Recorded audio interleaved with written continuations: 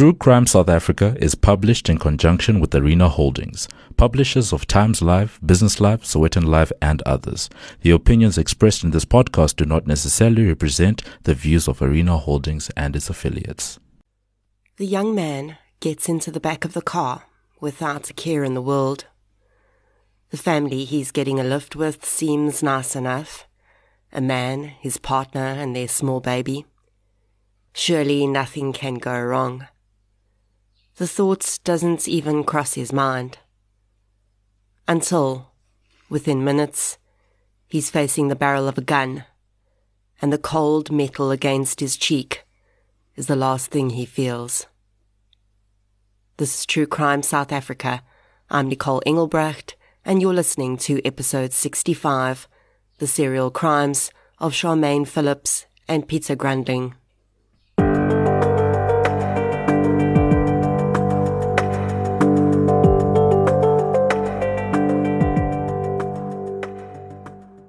This episode is sponsored by Dial-A-Bed.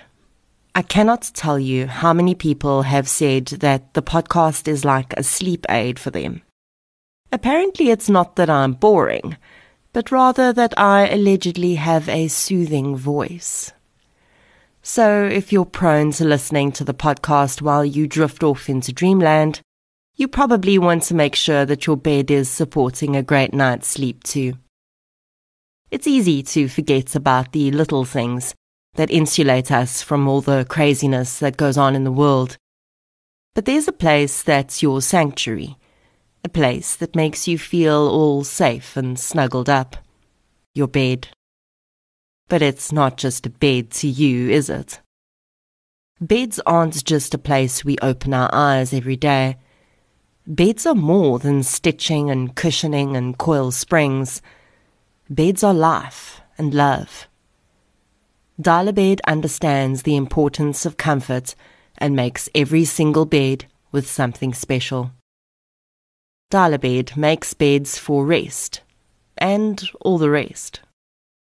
Upgrade your bed today by visiting a Dial-A-Bed store or shopping online at dialabed.co.za. A huge thank you to Dial-A-Bed for supporting True Crime South Africa. Before we get into today's episode, I'd like to thank our new Patreon supporters. A huge thank you goes out to Grant Wides, Susanna, Erin Slatterly, and Michelle for your support on Patreon. Thank you so much, everyone. Your support really does make a huge difference. If you'd like to support the show on Patreon or PayPal, I'll leave the links in the show notes. There are now additional ways that you can support the show, with 2 online businesses providing 10% discounts when you use the code TCSA10 at checkout. You can get your health and beauty needs at King Online, and you can get all your printing requirements designed, printed, and delivered by PrintCrowd. You can also help to support me as an individual creator by checking out the companion podcast I created with Showmax for the Devilsdorp documentary, or by purchasing the Krugersdorp Cult Killings audiobook on Audible, Google Play Books, or Apple Books. As always, any form of support is greatly appreciated, and it doesn't have to be financial. Sharing of episodes, inviting your friends and family to listen, and interacting on social media all go a long way to keeping the show growing and improving. You can also leave a review on the podcast app you use to listen. If your podcast platform does not have that option, a Google or Facebook review is equally helpful. The case I'm covering today takes us back a good couple of decades, but I think it's a story that is as relevant today as it was in the 1980s. It's a case that deals with many of the same themes we see coming up in cases today: difficult childhoods, toxic relationships, the finality of the death sentence, and the seemingly inexplicable reasons for which some people kill. Killer couples are rare, even more rare than female killers, which, if you look at the statistics, are really not that rare at all. In researching today's case, I used the book Blood on Her Hands by Tanya Faber and the book Fatal Females by Mickey Pistorius. So let's get into Episode 65, The Serial Crimes of Charmaine Phillips and Peter Grundling. The following episode may contain sensitive material, including descriptions of violence, sexual assault, or graphic descriptions of injuries to victims. If you feel you may be triggered by such material, please consider this before accessing our content. To access trauma counseling or services, please see the helpline information on our show notes. Charmaine Phillips was born into a family already in turmoil. Her mother was an alcoholic, and her father had been diagnosed with schizophrenia in his early 20s, but he was not taking his medication. Instead, he used dacha on a daily basis, which only served to worsen his psychotic symptoms. Her parents already had 3 children by the time Charmaine was born, and by the time she had turned 7, her mother had fallen pregnant with twins. In a household already struggling to make ends meet, with significantly substance-dependent parents, this was like adding fuel to the fire. Soon after the birth of the twins, Charmaine and all her siblings were temporarily taken into the care of the state. Her records would show that the girl, who was wetting her bed, clearly due to the emotional turmoil that was her life, had been beaten by her foster parents every time she did. Charmaine and her siblings would eventually be returned to the custody of their parents, and the Phillips would add another child to their brood during this time. During that period, Charmaine's mother's alcoholism formed a vicious circle with depression and uncontrolled fury, and the girl often witnessed her mother's attempts at suicide. Her father, dealing with his own mental health and addiction issues, was unable to offer any counterpoints to this chaos and trauma. In fact, Charmaine's mother would eventually accuse him of having sexually abused some of the children and had him leave the home. These accusations have never been proven nor disproven for that matter, but the man was eventually committed to a psychiatric hospital where he would at the very least get the assistance he needed. The man would occasionally reappear in the children's lives and then disappear just as quickly. Before Charmaine turned 10, her mother moved the family to KwaZulu-Natal. Although they were receiving welfare benefits at the time, her mother began to work as a sex worker to make ends meet. She used the family home as her base of operations, and as a result, Charmaine and her siblings were aware and sometimes witnessed their mother's sexual transactions. Soon neighbours reported the conditions in the home to social workers, and all of the children were permanently removed from the home and placed in a children's home in Durban. Charmaine would never see her mother again, and she would later learn that she'd been beaten to death by a boyfriend during a domestic violence incident.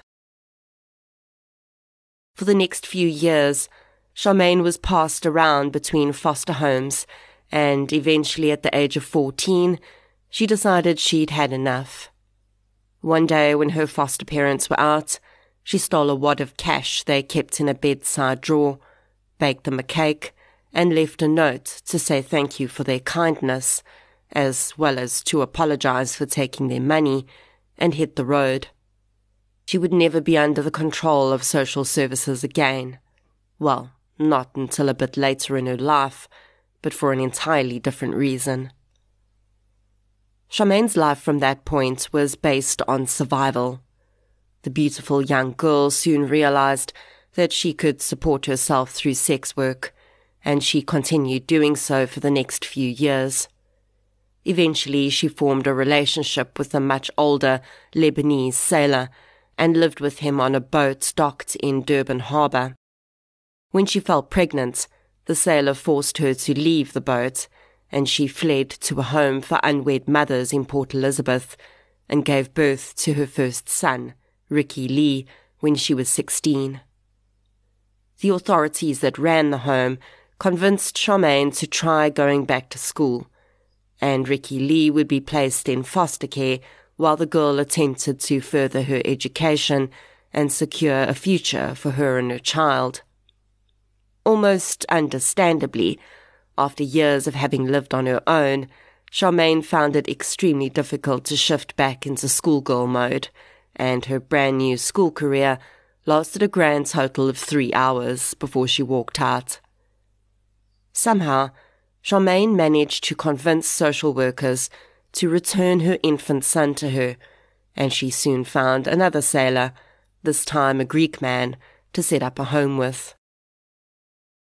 Charmaine would live with the man on his boat when he came into harbour, but when he left, she returned to sex work to survive. She would later tell a judge, quote, "I discovered that selling my empty, heartless body was just as popular in Port Elizabeth as it was in Durban."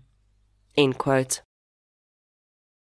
Charmaine soon married her Greek boyfriend, in what has been described as an impulsive act. She would later claim that the man had promised to take her back to Greece, along with Ricky Lee, to start a new life. Unfortunately for Charmaine, though, this never happened, and her new husband left on a sailing trip and, very simply, never returned.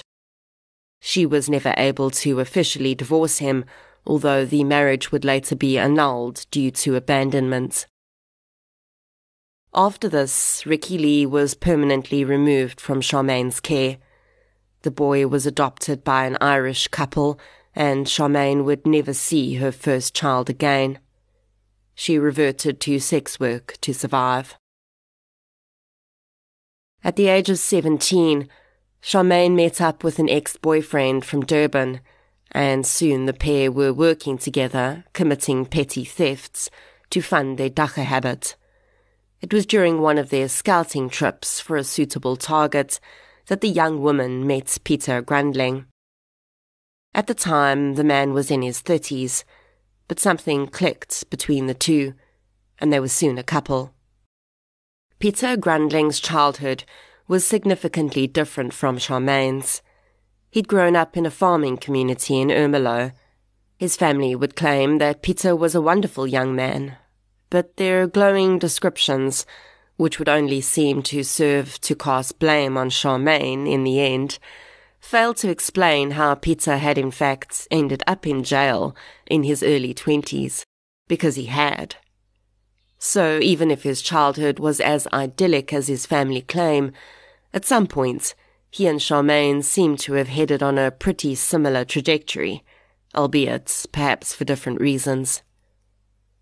Peter's family would also claim that it was this time in jail that had made him violent. On the day he and Charmaine met, he'd just been released on bail for a weapons charge. Peter had been married before and had a son from that relationship who lived in Ermelo. The pair became joined at the hip pretty quickly. Their common interests of drugs, alcohol, partying, and paying for those things with illegally gained money meant that they spent most of their time on the road together, briefly stopping to secure money through robbery and then moving on. Peter showed Charmaine that it wasn't necessary for her to sell sex for money. Instead, she could just hold a gun in her victim's face, and they would hand over everything they had. The number of robbery victims the pair had in these initial months is unknown, but all these initial victims walked away with their lives, albeit likely very traumatized. Peter took Charmaine to meet his mother in Ermelo. She also met his son and his ex-wife. She would later say that she'd seen he was quite aggressive with his ex-wife, but hadn't thought much of it at the time. Charmaine fell pregnant and gave birth to Peter's son in 1982. They named the boy Pitaki. The child would join them on the next leg of their journey together, which would become far more dangerous than the first. On the 15th of June 1983, Charmaine, Peter, and baby Pitaki were in the north coast town of Ndloti. The takings from their last robbery victim had run out, and they were looking for another target. The predominantly tourist town was quiet at that time of year, so pickings were slim. They'd slept on the beach in their car the previous night, and now both were itching to get their hands on some alcohol and drugs. They decided that a bar in Durban called Smugglers would be the best place to find a target. There, a menagerie of sailors, rich city kids, and sex workers all shared the bar and nightclub, and there would be victims aplenty if they played their cards right. 39-year-old Gerald Meyer had been surfing all day when he walked into Smugglers, ordered a beer, and sat at the bar to watch rugby on television. A few minutes after he'd settled in, Peter Grundling arrived at the bar, ordered drinks, and started chatting to Gerald. He then invited the man to join him and Charmaine at their table. A few hours in, Gerald, relaxed by a good few beers, thought nothing of Peter's invitation to join them on a drive and to smoke a joint or two. Gerald noticed that Peter seemed to be taking them to a pretty isolated place to smoke, and little Pietertjie had woken up in the back seat next to him and started to cry. The child's mother sat in the front seat, rolling a joint. Gerald asked Peter why they were driving for so long and why they didn't just stop and smoke. Peter said he wanted to find somewhere where they wouldn't be disturbed by police. He wasn't lying. After about 20 minutes of driving, Peter pulled into an isolated spot surrounded by cane fields. He got out and invited Gerald to join him for a smoke. It's likely that the man had started to suspect that the couple were less than safe at this point, because he declined. Before he knew what was happening, Peter was dragging him out of the back seat of the car. Charmaine and Peter frisked him, taking his keys and money while pointing a gun in his face. Then, as Gerald put his hands up to shield his face, the trigger was pulled, and he was shot point blank in the head. He died almost instantly. The couple who'd spent the evening with their victim, chatting and laughing with him, left Gerald's body laying in the cane field and drove away. Little Pietertjie screamed in the back seat, as though he had some idea of the horror that had just unfolded around him. The couple lay low for 3 days. Gerald was reported missing by his family, and his body was discovered, but no link was made back to the very normal-looking couple with their baby. On the 4th day after Gerald's murder, Charmaine and Peter decided that it was safe to emerge, and they left the small town behind and headed for Richards Bay. When they arrived there, Peter reached out to a friend and arranged that they crash at his house for a few nights. Using the money stolen from Gerald, they stocked up on milk, nappies, alcohol and dagga. You know, the necessities. And arrived at the friend's home. A few nights after their arrival, Peter decided he wanted to go out to a local pub for a drink. He returned home in a relatively short order, but he wasn't alone. Vernon Swart was 28 years old and looking for a lift to Empangeni when he met Peter Grundling at a local bar. Peter had smiled and, like the predator he clearly was, invented a story on the spot about how he and his partner were also headed to Empangeni and he should drive with them. After some drinks and joints at their temporary home, the couple, their baby, and the unsuspecting Vernon Swart all packed into Peter's car and set out. An hour after they'd set off, Peter pulled off on the side of the road in the town of Melmoth. Before Vernon could ask a single question, he was dragged from the vehicle and tied to a nearby tree. Almost as soon as he was securely tied, a single shot rang out, hitting Vernon in the head and killing him instantly. The couple rifled through Vernon's pockets, taking his wallet, 270 rand, and some photographs. They then drove back to their friend's house where they spent the night before gathering up their belongings and heading back out on the road. Over the next few days, they moved from town to town, doing their best to maintain a low profile. Seemingly wanting to put as much distance as possible between them and the two dead bodies, within a week, Charmaine, Peter and Pitiki were in Ermelo, Peter's hometown. There, Peter met 32-year-old Barend Gravenstein at a bar. Again, this man sought a lift, and the couple's destination magically lined up with his. Barend was heading out to Kinross, which was about an hour from Ermelo. When everyone piled into the car, Peter told Barend that they were going to be stopping off in Secunda first for a braai with friends. Barend was happy to accompany them. While at Peter's friend's house, the group of people sat watching rugby when Barend joked that he would bet the 800 rand in his bank account on one of the teams winning. Upon hearing this, Peter jumped up and said it was time to go. With baby Pitiki sleeping in his mother's arms, Peter steered the car to a nearby dam. Barend was confused but had little time to think before he found himself being dragged out the car and robbed of his bank card and pocket knife. At gunpoint, the couple forced him to give them his PIN number. The number was no sooner out of his mouth than he was shot in the head.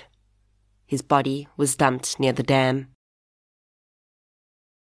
Just a kilometre down the road, the couple stopped again, this time outside a house.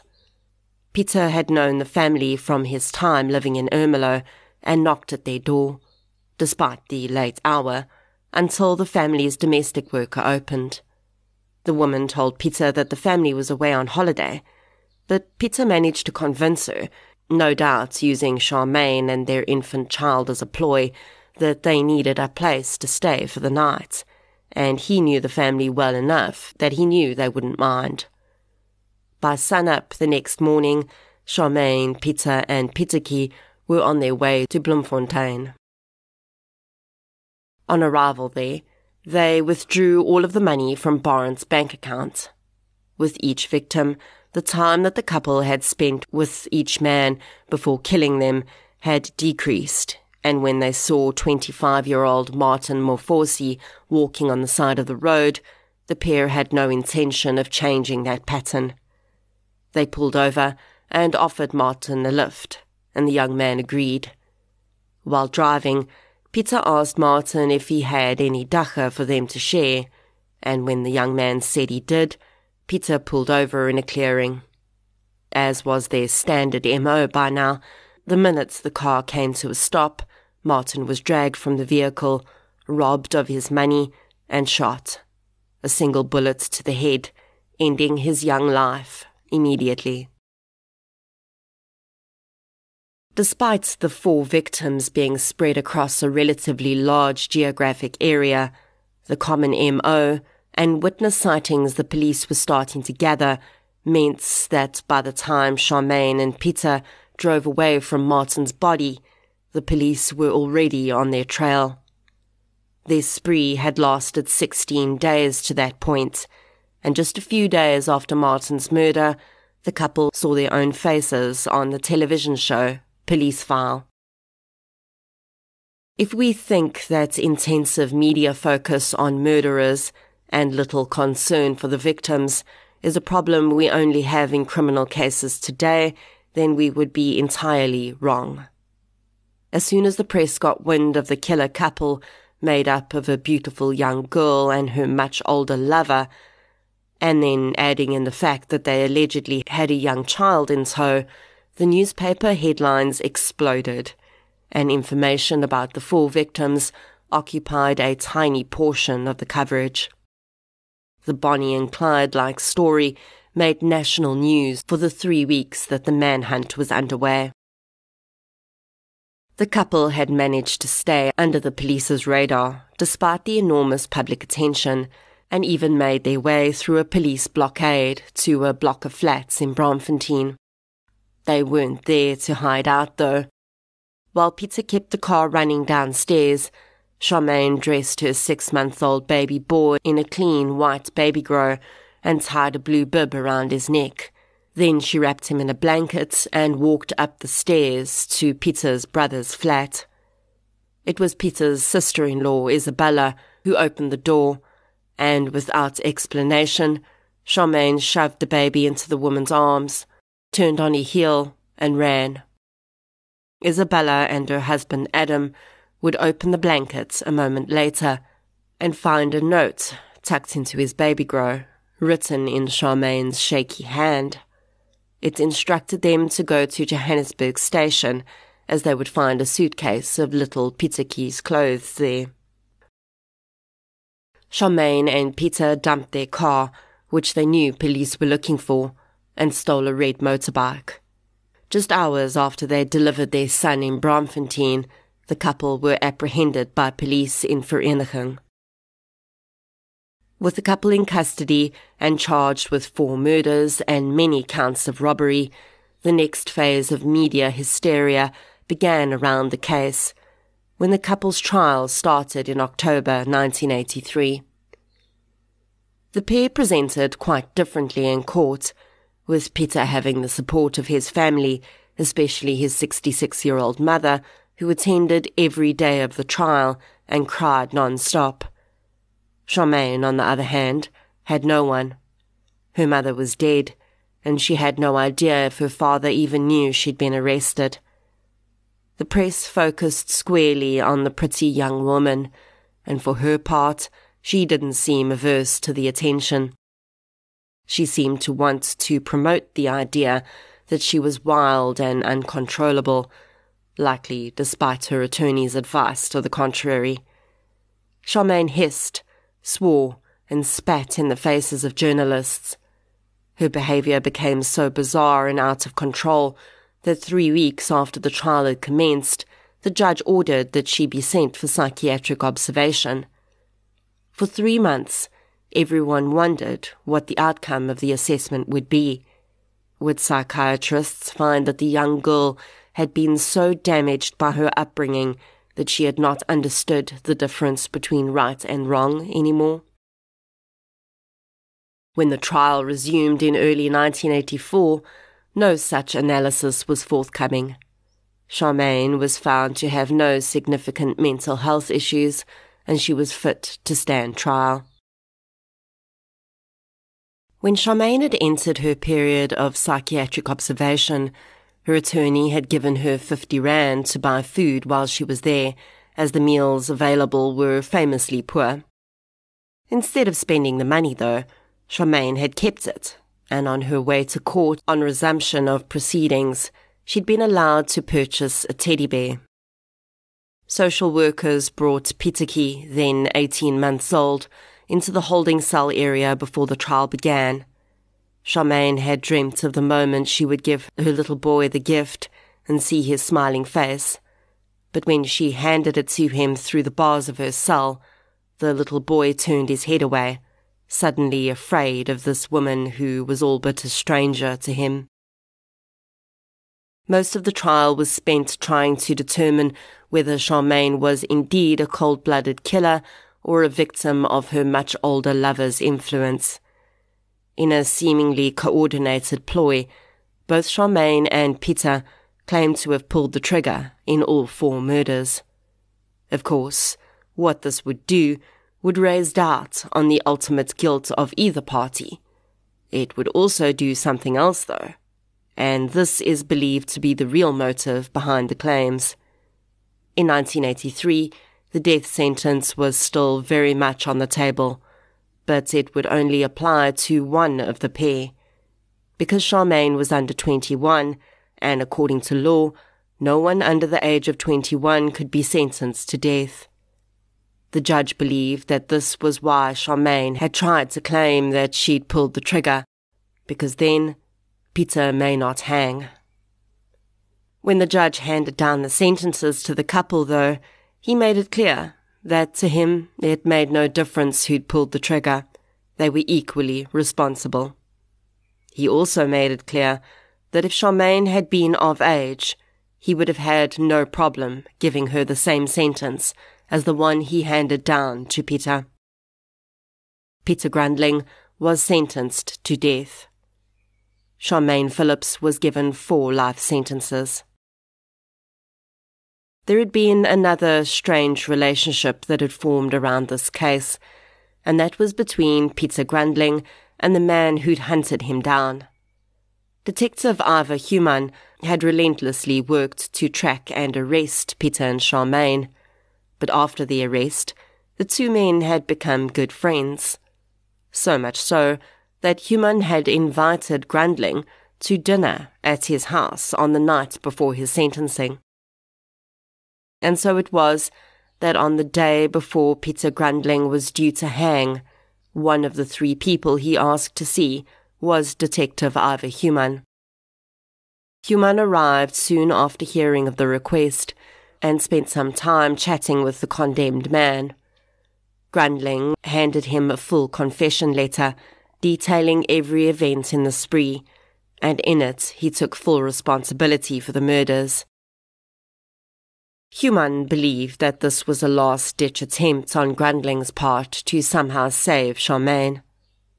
In July 1985, Peter Grundling climbed the 52 stairs to the gallows, where 7 nooses hung waiting only for the condemned they would put to death.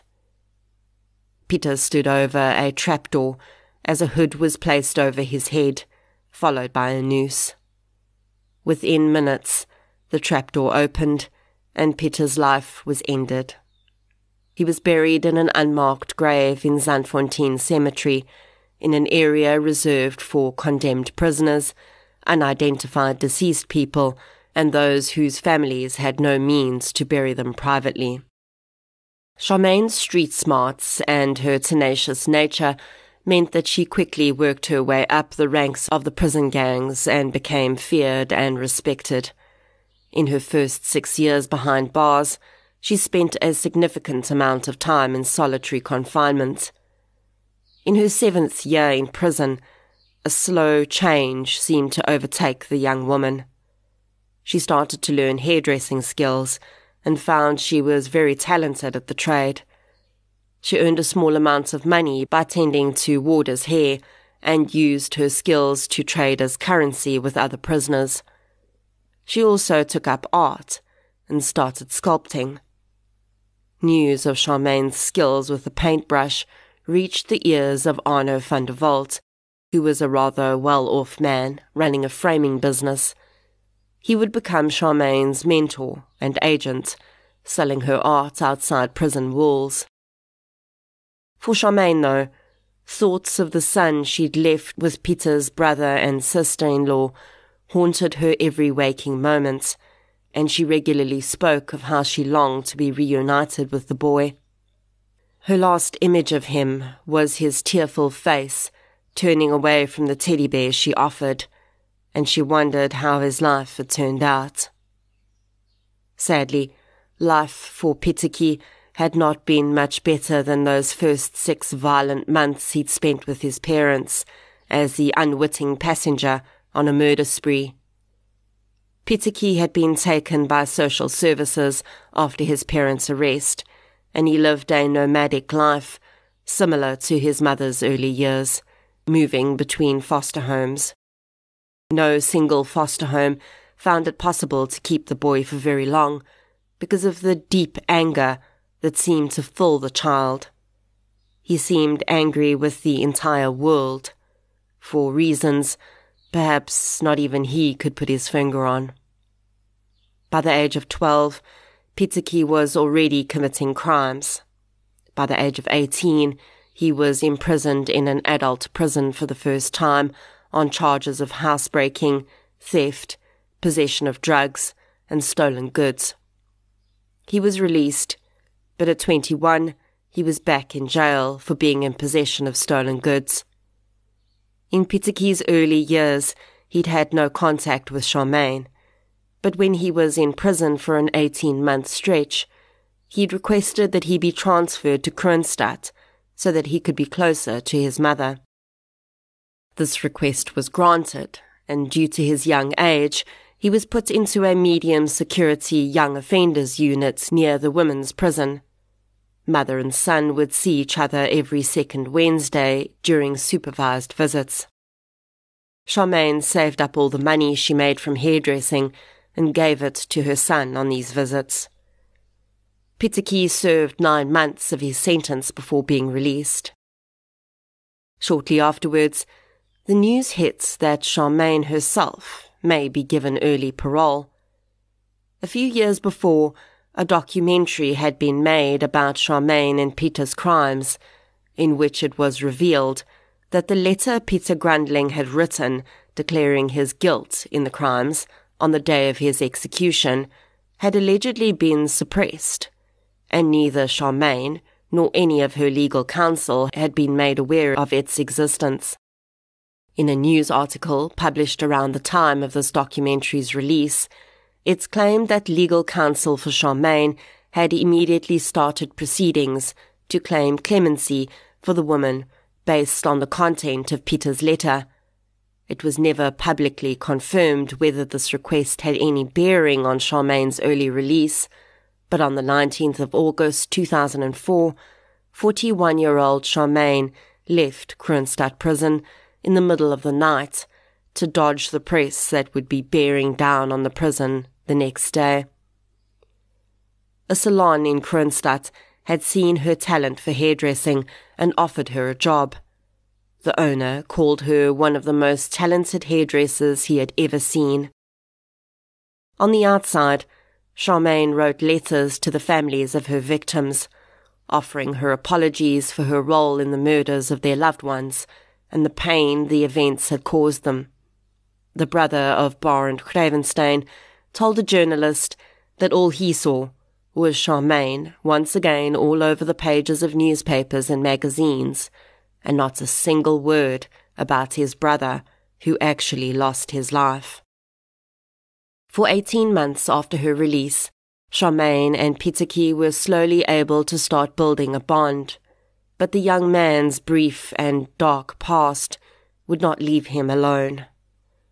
In much the same way that his mother's seemed to follow her everywhere she went. In March 2006, Pitiki died in his sleep at the age of 23. There are conflicting reports about what ultimately led to Pitiki's death. He was known to have been living with HIV, but some reports claim he had cancer. Either way, the tragedy of this young man's life and death cannot be denied. The year after Pitiki's death, Charmaine married a resident of Kroonstad. When I've occasionally discussed this story on my Facebook group, a few people have said they've come to know Charmaine in the years after her release and describe her as a kind and caring woman. Now, there are 2 narratives around this case, and I've purposely left the second narrative for last. We've heard the story up until this point from the perspective of Charmaine having been a willing participant in these murders. Heck, she even confessed to pulling the trigger at one point, whether that was true or not. In Miki Pistorius's book, Fatal Females, a different narrative is presented, and that is one of a woman living in fear. I cannot say for sure where the narrative presented in Pistorius's book comes from. It might well be from the documentary made in 2004, but essentially, Charmaine claims that she was the victim of an abusive relationship. Pistorius details various incidents of coercive control and physical beatings, which Charmaine says she endured. She is alleged to have run away from Peter at one point, but he'd found her and brought her back to Durban. Perhaps most importantly, during the crimes in this narrative, she's painted as an unwilling participant. In fact, Pistorius says that Charmaine remained in the vehicle at the scene of each murder, and at one even begged Peter not to kill the victim. It's claimed that she was threatened with her own life and the life of her child if she ever said anything about the murders. In addition to this, Charmaine says that her confession had been part of a pact with Peter. They'd agreed, as the judge had suspected, that she would claim to have pulled the trigger to try and avoid Peter's execution. If the plan failed, Charmaine said, Peter had promised to write a letter setting the record straight before he died. He'd done this, but because the letter had not been handed over to anyone, Charmaine says she'd believed Peter had gone back on his word. When the documentary revealed that the letter had indeed been written, she decided to tell her full story. Despite including the story in her book, Pistorius doesn't give much insight into what she thinks may have been the true narrative behind the crime. I'm certainly not going to deny the possibility that Charmaine Phillips may have been the victim of domestic abuse. I'm also not going to ask, if she was, why she didn't do X, Y, or Z. Because far too often, we ask why victims of domestic abuse don't leave or say anything, and that's not the question we should be asking. We should be asking why they are being abused in the first place. I'm pretty hesitant to accept that Charmaine was a completely unwilling participant in these crimes, though, for two reasons. Firstly, because in almost every case of a female-male killing partnership, we see the instant narrative emerging that the female participant must have somehow been coerced, and while that may sometimes be the case to an extent, I don't think it's fair to assume that it's always the case. The second reason that I'm unwilling to automatically accept this narrative is because Peter Grundling had not killed before he met Charmaine Phillips, so why did he start killing when he met her? This is something we see in almost every murderous partnership. We saw it in cases like Fred and Rose West in the UK, and even to a larger extent in the Krugersdorp murders. When two or more people with existing pathologies come together in this way, or rather, in a sense, seek each other out, the perfect storm occurs. Each member of the partnership fulfills something within the other that empowers their pathologies and helps them to take that step over the line. There's a lovely little romantic meme that goes around on social media regularly that I think describes this perfectly. Quote, "And then my soul saw you, and it kind of went, oh, there you are. I've been looking for you." End quote. Now those words are supposed to describe a perfectly healthy pairing of two people meeting and recognizing in one another what they've been searching for. But I think it works for couples like Charmaine Phillips and Peter Grundling too. Yes, Charmaine had a horrific upbringing. She had a terrible start in life, and for that I have complete empathy.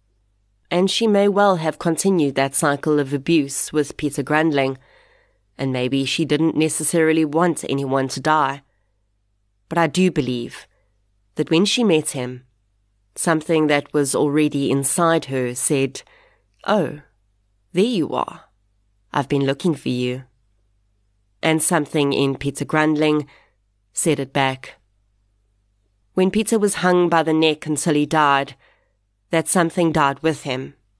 And perhaps Charmaine has never and will never again find someone that wakes up that part of her. Or maybe it's gone too, and it died with Peter. As has seemingly always been the case with this story, I've spent a lot of time talking about the two perpetrators. So in closing, let's talk about the victims. Gerald Mayer was 39 years old. He loved surfing, and I can actually picture him being in the water as long as he could get his board out there. But he didn't get that chance. Instead, he trusted what seemed like a young family and lost his life in return.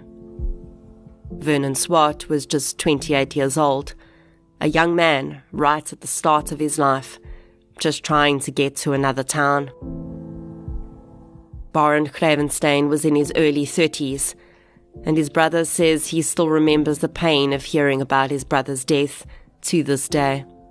He too was just trying to get to the next town over and made the mistake of trusting the wrong people.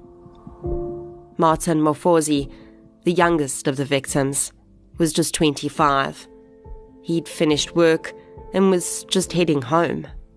He thought himself lucky as the nice man and woman pulled over with their baby to offer him a lift.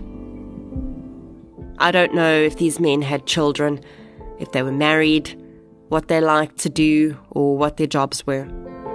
I don't know this because no one thought to ask, and no one seemed to think it was very important. But it was, and it is. Regardless of this, we do know that these men lived. They loved, and they were loved. And maybe that's all that matters. Because no matter how terrible anyone's childhood was, or how toxic the pairing of a couple may have been, no one had the right to take their lives for any reason. And after all these years, I think it's only fair that we say their names and recognize the deep loss that their murders represented. Gerald Meyer, Vernon Swart, Barend Gravenstein, and Martin Mofozi. Rest in peace.